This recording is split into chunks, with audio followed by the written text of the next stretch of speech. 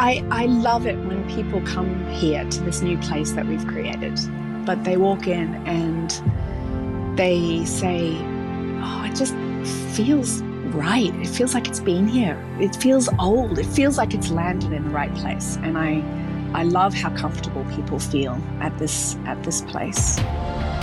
This is the Deep in the Weeds podcast. I'm Anthony Huckstep. There are many that have created restaurants or cafes that have become the hub of the community. Others have forged connections with local growers, farmers and makers to celebrate the best of the region and support small artisan businesses. And there are some that have embraced both to change the perceptions of food production for a large part of the population of a big city and deliver delicious, nutritious food too. Angela Hurst is the founder and owner of The Wandering Cooks in Brisbane, Queensland. Angela, how are you? I'm very good. How are you?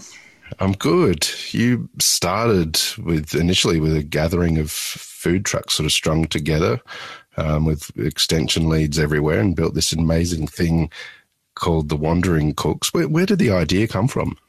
The idea for Wandering Cooks started when I was trying to get my own food business ideas off the ground, and I started to realize as I was doing that I couldn't understand how anyone could afford it, and also how anyone could take the kind of risks that you have to take to be able to invest, even if you couldn't afford it, to start these food businesses. So I really didn't know what I was doing, and so I started a business for people that don't know what they're doing. So there's various details to that, but basically, I thought, if I could create a series of kitchens that people could rent to try out their food business ideas, that they'd be able to be more creative, they'd be able to be more responsive to the possibilities of, thinking outside the box with their food business without having to put their house on the line to do it. And one of the things that was the foundational to that for me is that if I could get small producers, people with big ideas, but just starting off, to start to think about where they source their food from when they're right at the beginning of their business, that maybe we could actually be quite impactful as far as the way that food businesses link to the places that produce their food and the farmers that produce their food. So it's it was a crazy idea. It was a pretty big idea in Australia. No one else was doing it in Australia. It had its there was a history of it happening in the States. There quite a few for about 5 years previous. There were quite a few people that had been setting up commissary kitchens for food trucks and kitchens for small artisan businesses, but nothing in Australia.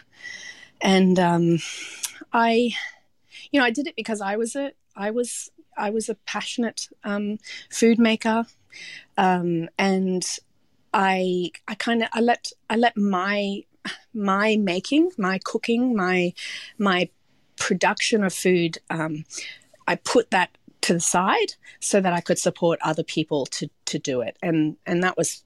That was partly about where I was at in my life. I had a 2-year-old, and I couldn't see how I could work the kind of shifts that hospitality requires of you. So yeah, supporting small food makers seemed like a good idea. What was it like in those early days? Do you have any stories of the challenges at that time? Well, it was. I was pretty clear. I was pretty clear about where I wanted this business to be. I wanted it to be really centrally located, and it needed to have a series of facilities around it. So it needed, people needed to be able to drive up to it. They needed to be able to park. Trucks needed to be able to load. It required a bit of space, and in those days, so that was 9 years ago now. Brisbane was right on the edge of quite a boom in medium density housing. So everywhere that we looked had a new zoning. So there were all these beautiful old warehouses that would have been perfect for Cooks to land in. But, there was no way that they would give us the kind of lease that we needed to be able to invest in the site.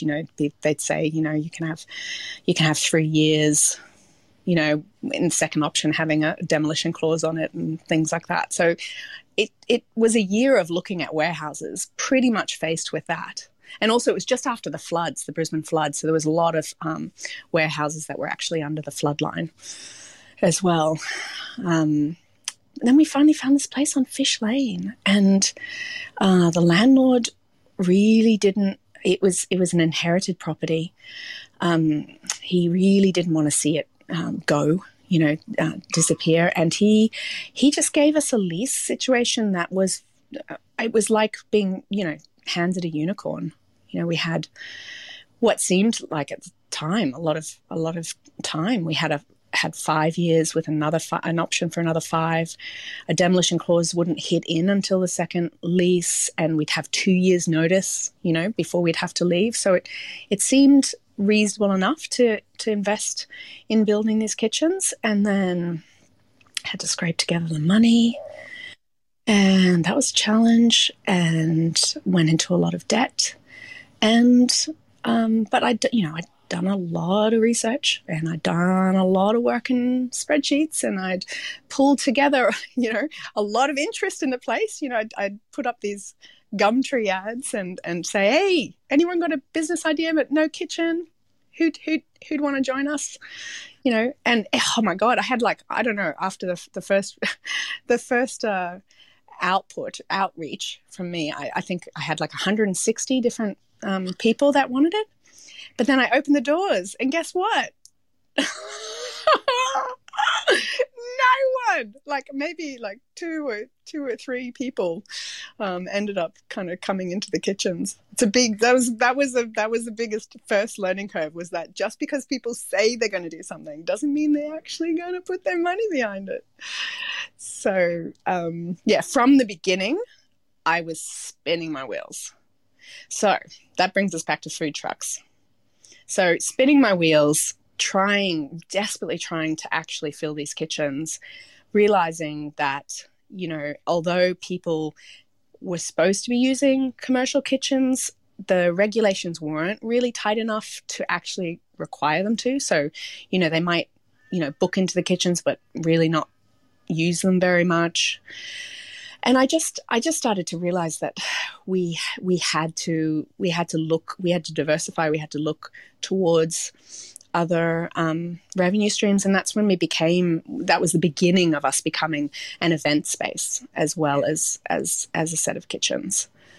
So, what were some of the food businesses to flourish in that sort of first part of the business sort of unfolding?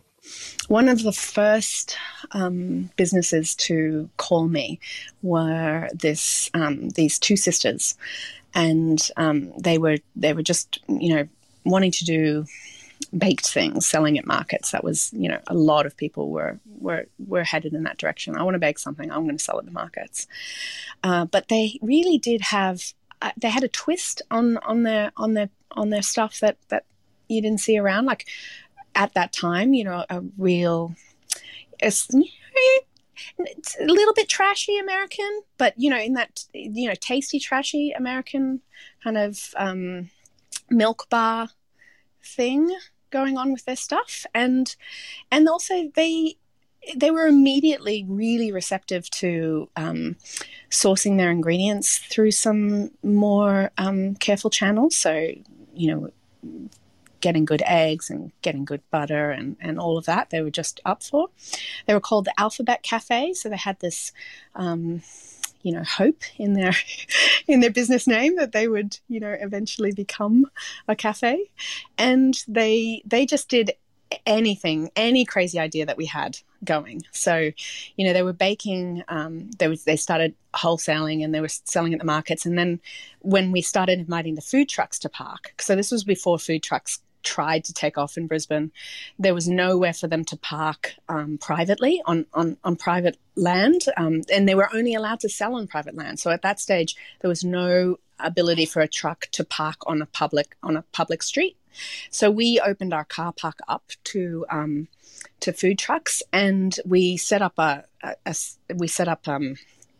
bin fires in the middle of the car park and pulled out tables, and the Alphabet Girls would toast their homemade marshmallows on the fire and make s'mores in the middle of the car park. They were awesome. So they were there from the very beginning. They were there, and like maybe 3 years before we had to move, they managed to open their own cafe, and they've got a really beautiful cafe in West End, and yeah, they're killing it. When was the moment that you realized the potential had sort of eventuated with the Wandering Cooks, and there was real momentum behind what you were doing? So probably the momentum came when I gave up trying to make money on the kitchens. So I thought that they would be the main revenue generator, and it just didn't work that way. Like, people could not afford the prices that they were worth, basically, like with the equipment that was in them, and the capital we'd put into them. They couldn't afford the hourly rates that you'd see other places set up for, professional. For people that professional, for companies that are launching products and they're doing research, and those kinds of kitchens, they charge thousands of dollars a day, for using commercial kitchens. Well, clearly we were having trouble getting people to pay $25 an hour. So I got to a point where I sat with, I put it all out. And I gathered together the customers that I had and said to them, look, I'm gonna reduce the prices of the kitchens down to something that makes it really easy for you to really work on your business, but you got to promise me, well, not just promise me, I'm going to change the way I book them so that the hours the minimum hours are longer, and if this doesn't work and you guys don't commit to like periods of time, like, you got to commit to your business, you got to commit to it for 6 months.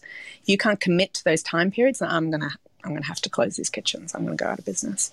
So I started to stabilize that, and then just focused on events. So we became the place that would say yes to any kind of community focused event. So a lot of the people that had interesting ideas for exhibitions or festivals or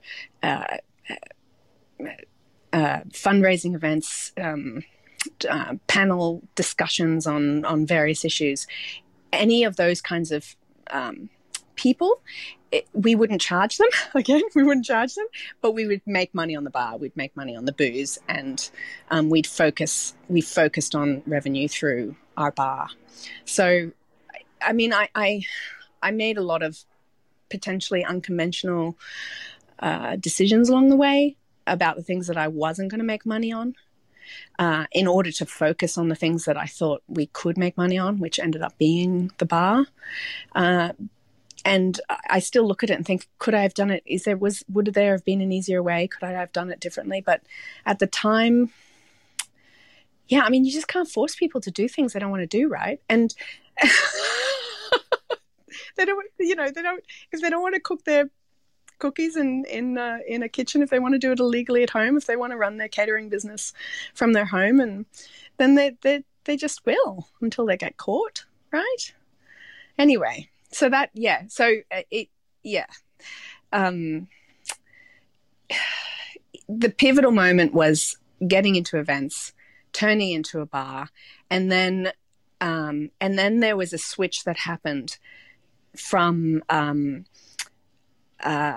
really allowing product manufacturers anytime they liked in the kitchen, across the schedule, to focusing on getting a series of people that wanted to actually make food for our venue to set up during food service hours. So we moved from product makers having their freedom, and at that point, when the kitchens were really cheap and food product makers prevailed, we had about 130 different small businesses registered in the kitchens, which, so some of them, were only using the kitchens for a couple of hours to jar some chili jam, a month, that kind of thing. But we had 130, and that really put us up in like one of the most populated kitchens, shared kitchen facilities in the world. And it was a logistics nightmare, but it was very active, it was very lively, and that made a nice backdrop for events as well. But again, didn't make enough money. So we started to carve out parts of the day, the dinner shifts, the dinner times, and we cut holes in our kitchen so that they had frontages to our event space. And we started to hand pick food makers that actually wanted to start restaurants rather than products. And they started to provide a hawker style food service for us at that point. I know a lot has changed since then as well, which we'll get into. But you mentioned that you gave away your cooking for this idea. Take us back to when you were young. What sort of role did food play for you when you were young? I think food's always been an obsession in my family. So my dad and my mum were both really, really keen on eating out, and would take us to beautiful restaurants from a very young age. And I was just an eater. I just absolutely loved to eat anything.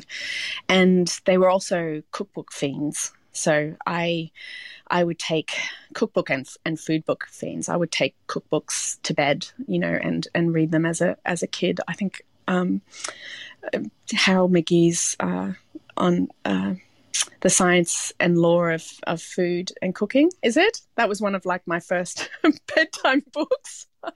I'd take it to bed and read about eggs and all the ways that they work in cooking. And Marco Pierre White's White Heat was one of the first books that I devoured. So cookbooks was something that I coveted from my parents, and then would read them like novels, and I'd go to any cooking class that would come to Brisbane. Christine Manfield was one of the first chefs that I saw, and I just thought she was amazing. She was so amazing. I still love her book from that time, Spice, with its like 150 ingredients for one dish style. So so I was obsessed, and then I stayed kind of obsessed with it in a restaurant sense through high school. I never really considered it beyond something that I enjoyed at that stage. But once I left home and started cooking for myself, I focused on like just loving food from a from a cookbook angle, and from going to gorgeous restaurants. And from there, I went to uni, and I was kind of following a path that I felt like I had to follow. I had to do, what people that do well at school do, is go to uni and find a career. But really my passion was still in food. And it was this thing always tapping my shoulder saying, how do we find a way in, Ange? How do we find this food? How do we get this food into this life that you're creating? So, I finished an honours degree at uni, and I immediately went and approached Leanne Newmans from the Green Papaya for work, and I started an apprenticeship with her, and she was my first strong female teacher in food that wasn't my mum. And I just kept seeking them out. It was the women in food that I was attracted to working for. And I think it was, what they were like as leaders and bosses, but also, just wondering how it is that they run kitchens and how they make it all work. So she was my first, and then I went back to uni, and I just vacillated in and out of and working in kitchens, and then coming back and thinking about food in a scholarly way. So I basically did that through my 20s, gaining a little bit of experience here and there, but also just filling myself up on cooking projects and reading projects and developing a insane cookbook library, which is like an index to my brain. When did the real connection that is a real driving force for you to sort of ethical producers and farmers become really important in the overall picture for you? I think it was something that I started to become cognizant of when I was studying architecture, and I remember going to a sustainability conference at the Gold Coast and hearing Robin Francis speak about this thing called permaculture. And she was so inspiring, and I had never heard of anything like this thing. And it sounded like architecture, but like its arch nemesis. It was messy and evolving, and it was this beautiful design concept. And I remember at the end of her talking about permaculture, I went up to her and said, I just want to do what you do. How do I do what you do? Because architecture wasn't really making sense to me. And she said, well, you just come and do a permaculture certificate with me. So I went and did that and immersed myself in the beautiful messiness that is edible landscape design. And from there, it just started to materialize this sense that everywhere I looked in cities, I'd see ornamentation and an aesthetics built out of uselessness, and I just didn't get it. And I wondered where all the food was. Where is all the food? And the more I looked into it, the more I realized that our food production systems were broken, and they were so broken that we'd hide them from so no one could see them, and keep them far away from any kind of entanglement with people's sense of what's right in their lives.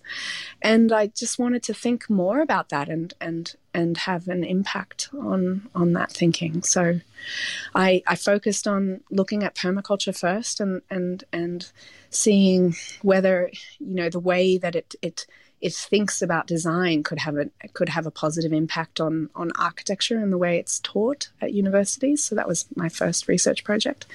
And then after that, and after some cooking in restaurants, I came back and started a PhD, which initially I just kept in architecture and thought it would be a continuation of that, like thinking about food production in cities and how it works, and just realized that that my mind did not work like architectural theorists, and that I needed to find my kin. And so I spent a year like just moving around the university, and I went to sociology and urban anthropology and all sorts of different departments, and trying to find someone who could make sense to my brain. And I eventually found this wonderful philosopher called Michelle Boulis-Walker. He's actually coming to dinner here on Thursday night. Yeah. And she just introduced me to continental philosophy and a particular ethicist and his writing, and just said to me, I think he might make sense to you. So why don't you just read him for 6 months? Imagine someone telling you that. Just read this person for 6 months. Just read them for 6 months. See how you go. See what you think. So I did. And I loved what he was. It just blew my mind. It blew my mind. And I I just realized that I wanted to think at that level, at this philosophical level about food. Yeah. So did that. Do you want me to keep going? The Wandering Cooks is not the same as it used to be, and it's also moved. Tell us about the move and what it's transitioned into. So the move was imminent because we received before COVID hit. Not long before COVID hit, we'd received our notice to leave. So someone had bought the site we were on, and we had 2 years to vacate, basically. So we knew we needed to go. And at the same time, we'd reached a level of confidence in what we were doing and the way that people were embracing our space, that we were able to make quite a blunt and not very popular decision with a lot of our food makers to become more hard-lined about their sourcing. So it was one of these things that we'd attempted to do so many times over the years to get people to only purchase their ingredients from what we would, what I can shorthand say, from ethical sources. But it was never easy, and we never had the right kind of conditions to be able to make that work. And we were scared that we just wouldn't have anyone serving any food if we were too hardcore about it. So we never celebrated that part of the business, specifically because I just didn't want to be, I didn't want to be a greenwashing business. I didn't want to pretend that we were achieving something when half of our businesses or 3/4 of our businesses weren't, right? So we got to a point just before COVID hit that we'd said, okay, enough's enough. We got to do it. We've got a list of these incredible farmers that we want to work with. From in 6 months' time, if you guys haven't come on board with working with these farmers, then if you haven't agreed to that, and we'll work through the issues with it, we'll work through the problems. But if you if you don't agree to that being the problem of this place, then you got to head out on your own. You got to find your new accommodations. So it was some people were like, yeah, sure, whatever, like, of course. And then a lot of people were really, really angry at us. So we were dealing with that at the time, and we'd started what we called the Ingredient Challenge, which was this attempt to bring in people that were already wanting to source the way we were interested in sourcing, and we had a series of chefs that were helping us workshop with them and help them work through the problems of sourcing from small ethical farmers. How do you deal with the vagaries of their with their supply, and how do you keep your menu flexible enough, and how do you cost it appropriately, and all of that stuff. So we just done that. We just had gone through our first crew of intake from that, and then COVID hit, and so we really hadn't been able to set up the new system, and we just said goodbye to a whole heap of food makers that had decided not to do the challenge with us. So we were fucked, basically, at that point. And so my head imploded, really, and I disappeared. I disappeared in myself for quite a few months. We just closed because there was just no model that would work. We just couldn't operate. So we just closed, and slowly I started to imagine the possibilities out of that. And the first steps out of it were not where we are now. There were still other people cooking in the kitchens, and other people, but what we did decide is that we would just take it on. We would take on the kitchen ourselves. It was a huge relief because I knew then I didn't have to force anyone to do the kind of sourcing that I wanted us to do, that I could just make that choice myself and do it. So that was great. And so we started up slowly and surely. That was the first year of COVID. We at the end of the year, we started opening one night a week, and we started this beautiful market on a Saturday morning that showcased all of the farmers that we wanted to work with, that we were working with. So we had this beautiful produce market that was like a farm gate. So it was us buying the produce in and selling it like a pop-up sort of grocery store on a Saturday morning. And it was all kind of, it was still a little crazy, but it was starting to show legs. And then the chef that I'd employed to do it left, and I was just thrown back in the kitchen. Like there was just no choice. Like I had no chef, and I just had to step back in. And it's funny that I just had lost my confidence to actually do that. I hadn't even considered it really, that it could be me, and then it had to be me. And I stepped back into the kitchen, and it's like from the moment that I did it, I just knew I didn't want to do anything else. I was like, holy shit, how have I been away from this for so long? Really, how have I been away from this for so long? This is like this. I just felt like a different person. I felt completely myself again for the first time in 12, 15 years. Tell us about how you feel when you cook and a bit about your cooking. I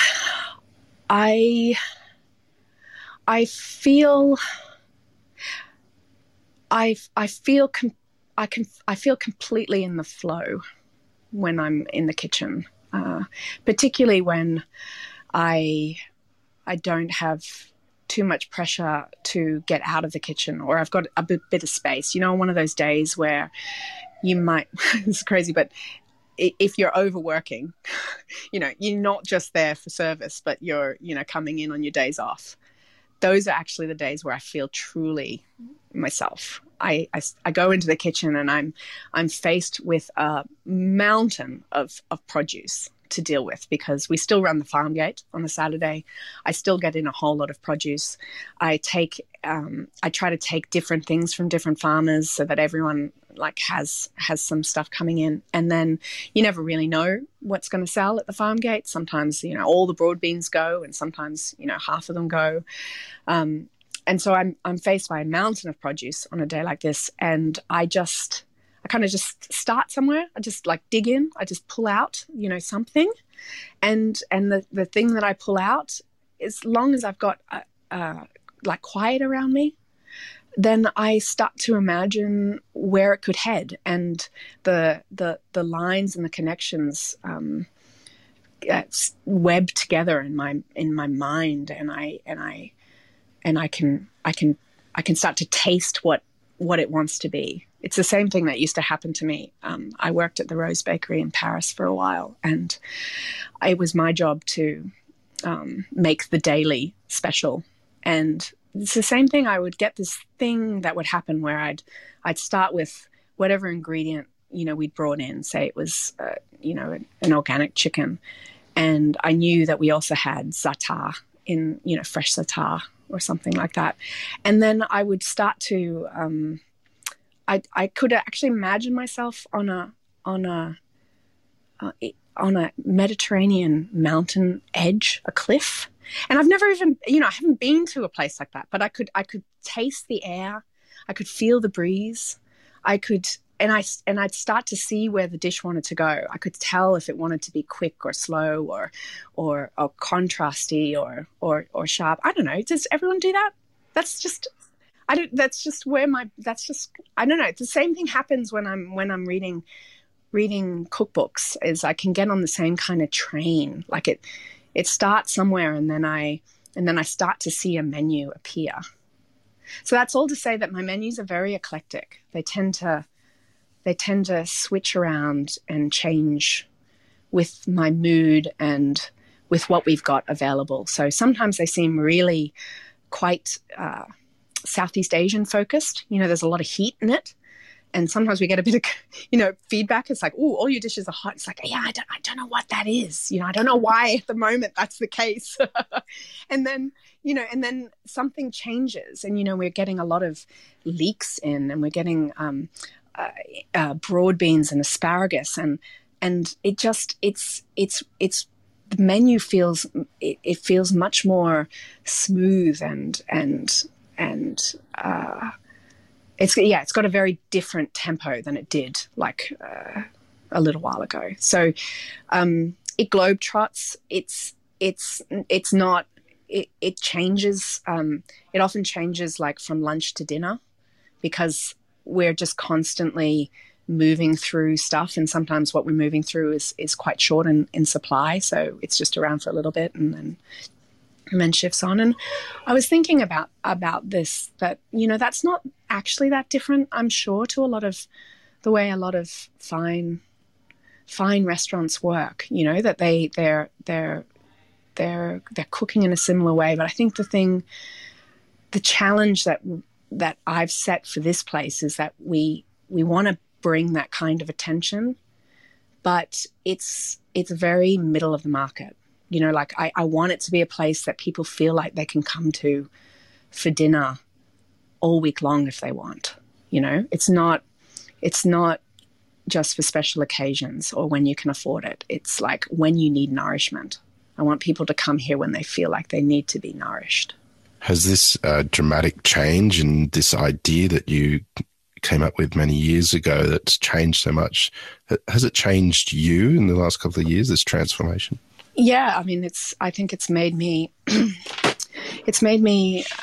clearer about it. I think it's kind of brought my heart back into the picture. For a long time with cooks, I was very heady, and I was thinking about business a lot, and talking to people about a business a lot, and analytical, I suppose, very focused on problem solving, how it was still creative in a way, but a different kind of creativity. And I get a lot of migraines. Like I was, constantly getting to myself to this point where I'd have to, at least once or twice a month, just lay up in bed for a day or two, just nursing a brain that had stopped working. And when I stepped back into the kitchen, I was, when I was really kind of pushed back in, I had a headache. And then I just started doing what had to happen, started pulling things together and making things work. And it just disappeared. And I really, I still get occasional tension headaches from like working too hard or having my neck down, or, all the things that happen in a kitchen, carrying too heavy a pot. But I don't get migraines. I don't get them anymore. They just stopped. So, yeah, it's changed me in that sense. Absolutely. Yeah. And I don't think I could ever be out of the kitchen again. I can't imagine what life would be like out of the kitchen again. This natural attraction that you've had to the food industry, this inability to pull away from it, has really transformed not just you, but the local community and those people in Brisbane as well. What is it that you're most proud of? I love it when people come here to this new place that we've created. And it hasn't been here for that long, but they walk in and they say, oh, it just feels right. It feels like it's been here. It feels old. It feels like, it feels like it's landed in the right place. And I love how comfortable people feel at this place, and that they have a natural tendency generally to claim it as their own.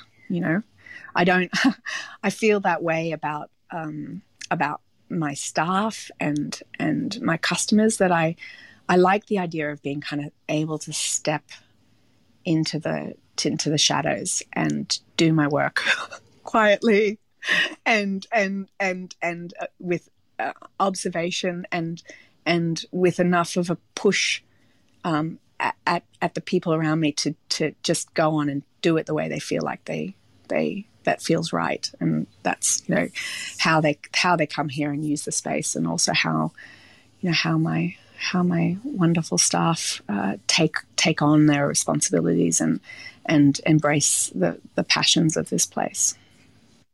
I feel really proud of that. Well, Angela, what you've created is absolutely extraordinary, and I know there's so much more we can talk about. So we've loved having you on Deep in the Weeds today. Please keep in touch, and we'll definitely have to catch up again soon. Oh, thanks very much for having me. It's been fun. This is the Deep in the Weeds podcast. I'm Anthony Huckstep. Stay tuned as we take a deep dive into the lives of the incredible people who ply their trade in the food and hospitality sector. Special thanks to executive producer Rob Locke for making this all happen. Follow us on Instagram at Deep in the Weeds Podcast, or email us at podcast@deepintheweeds.com.au. Stay safe and be well.